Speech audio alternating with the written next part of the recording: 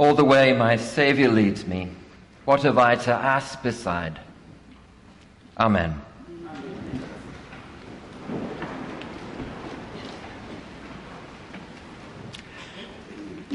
I have always been something of a stained glass window gazer.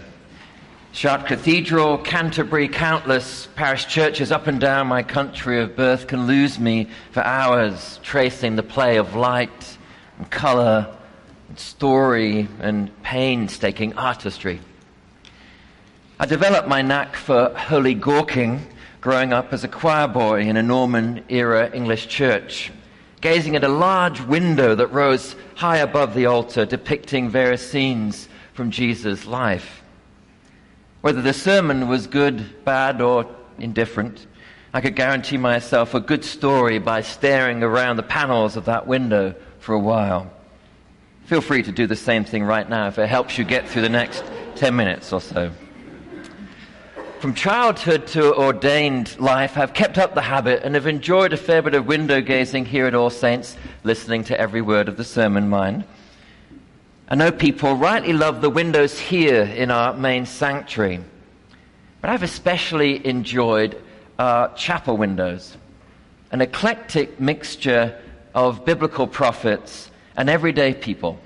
Some on bikes, with family pets. There's even an extra canonical ode to Westminster schools if you can find it. If you haven't spent much time in there yourself, please do. It's a wonderful celebration of our all sorts ecclesiastical outlook. Among the chapel windows overlooking the altar is a panel of 4 remarkable people: Mother Teresa, Martin Luther King, Samuel Seabury, and Absalom Jones, whose feast we celebrate today. What I find especially striking about these 4 stained glass companions is their placement. Set above the altar, the place where in so many ways the church defines what constitutes Christian community. They look down as if guardians of what John's Gospel today names as a hallmark of being such a community. That we are those who share friendship with God. Seen through the prism of the New Testament, friendship with Jesus is not exactly an easygoing relationship. The apostles, the first followers of Jesus, are friends with their Lord, yet that friendship saw them leave the familiar for a life on the road punctuated by hardship, conflict, and most of the time confusion about what it all meant. As tradition has it, several of those first friends of Jesus suffered at the hands of others just as he had, even unto death. Yet what is also clear from the New Testament is that something about this friendship left them restless. As T.S. Eliot's poetry puts it, they were no longer at ease in the old dispensation. Jesus says, "I have called you friends because I have made known to you everything that I have heard from my Father." I imagine that to know what Jesus had heard from God would have been like seeing color for the first time. Once the world has been presented to you in such a new light, nothing else but a repeat of that glorious vision will do. My sense is that this kind of restlessness is something the 4 figures in our stained glass windows had in common. Each of them had that inspiring, and I'm sure also infuriating human quality of being people who refused to accept the status quo. Mother Teresa refused to accept the status quo that saw the poor in India die without the dignity they deserved. Martin Luther King refused to accept the status quo of a racially segregated country and the cycle of injustice, poverty, and cruelty that so many black Americans faced. Samuel Seabury refused to accept the status quo of the Church of England's requirement for him to bear allegiance to the king in order to be ordained the first American bishop. And so he was consecrated instead in the dissenting Scottish Episcopal Church. And Absalom Jones refused to accept the status quo that treated people of black skin as property, and at the same time refused to accept that the church could not proclaim a better gospel than the one that endorsed slavery by either doctrine or complicit silence. Yet Jesus' friendship with each of these figures was not only a catalyst for their stand against injustice, it was also the strength that gave them a rare kind of hope to believe that something of God's kingdom could indeed come upon the earth, no matter how desperate the present circumstances. Absalom Jones' life was certainly one characterized by hope. Born a slave in 1746, as a child, Absalom Jones used the Bible to teach himself how to read. On marrying his wife Mary at the age of 20, rather than accept that any children they would have would also become slaves, inheriting that birthright from their mother, he raised the money needed to purchase Mary's freedom, and so theirs also. When his slave master refused to accept his own purchase for freedom, he persuaded him to grant him manumission, so while he stayed in his master's employ, he could earn enough to pay their debts and invest in a small property. This determination to find a way out of no way was equally true of Absalom Jones' life as a church leader. For years, he attended St. George's Methodist Church, one of a small number of churches in 18th century Philadelphia that would allow blacks to worship with whites. Yet, as the number of African Americans grew at St. George's, so did the unease among some white congregants, leading the white leaders of the church to demand that the black members sit in a newly constructed gallery above the rest of the congregation. And being confronted on the matter, Absalom Jones refused, and ultimately was physically lifted out of his seat while he was praying and removed from the church.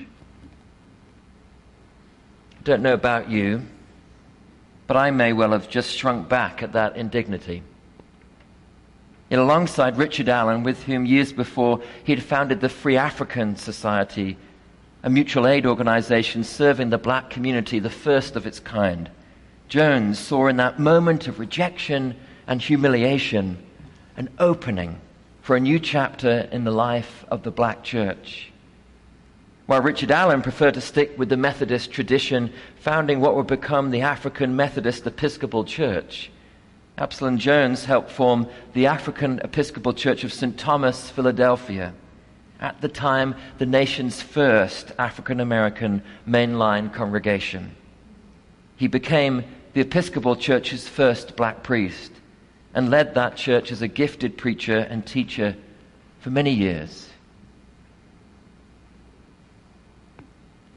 I suppose one of the intentions of the faces we see in stained glass windows is to offer the living inspiration for what it might look like for them to live such a Christian life.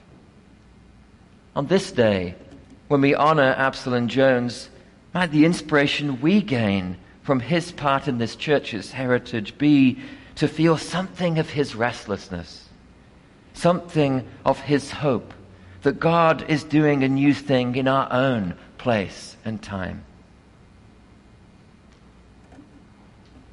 I recall a couple of years ago when we started to think what this church's contribution might be to the work of racial healing in this city, that it felt like the scale and complexity of the needs of the black community in Atlanta were simply overwhelming. Indeed, the world can often feel that way. Our challenges today can seem so vast, literally planetary in scale, that it almost feels impossible to know where to begin. I imagine that Absalom Jones must have felt that the realities of slavery were also too vast to overcome, yet he persisted anyway.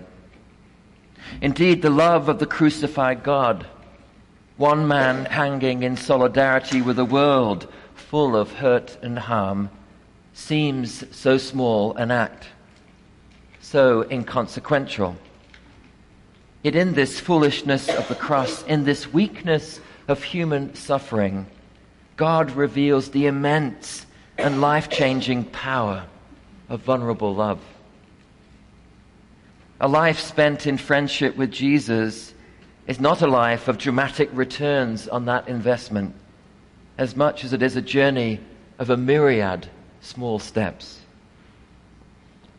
This Black History Month, what might it mean for you to lean into that friendship with Jesus in a way that leads you to one next step toward justice, toward healing, toward the kingdom in Jesus God has inaugurated, yet we are left to fulfill?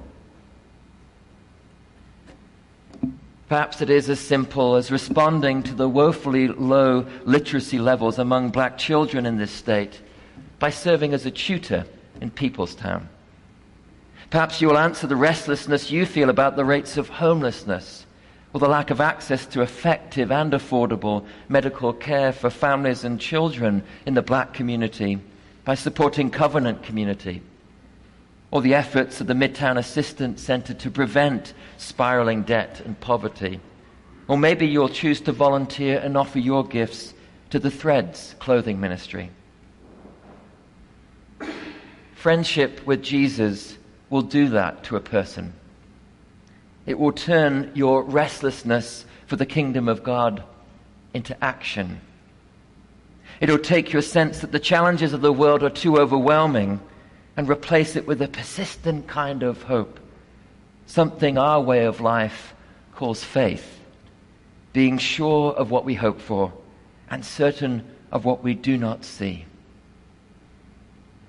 Thanks be to God for the restless persistence of hope in this place. For this is my commandment, says Jesus, that you love one another as I have loved you. Amen.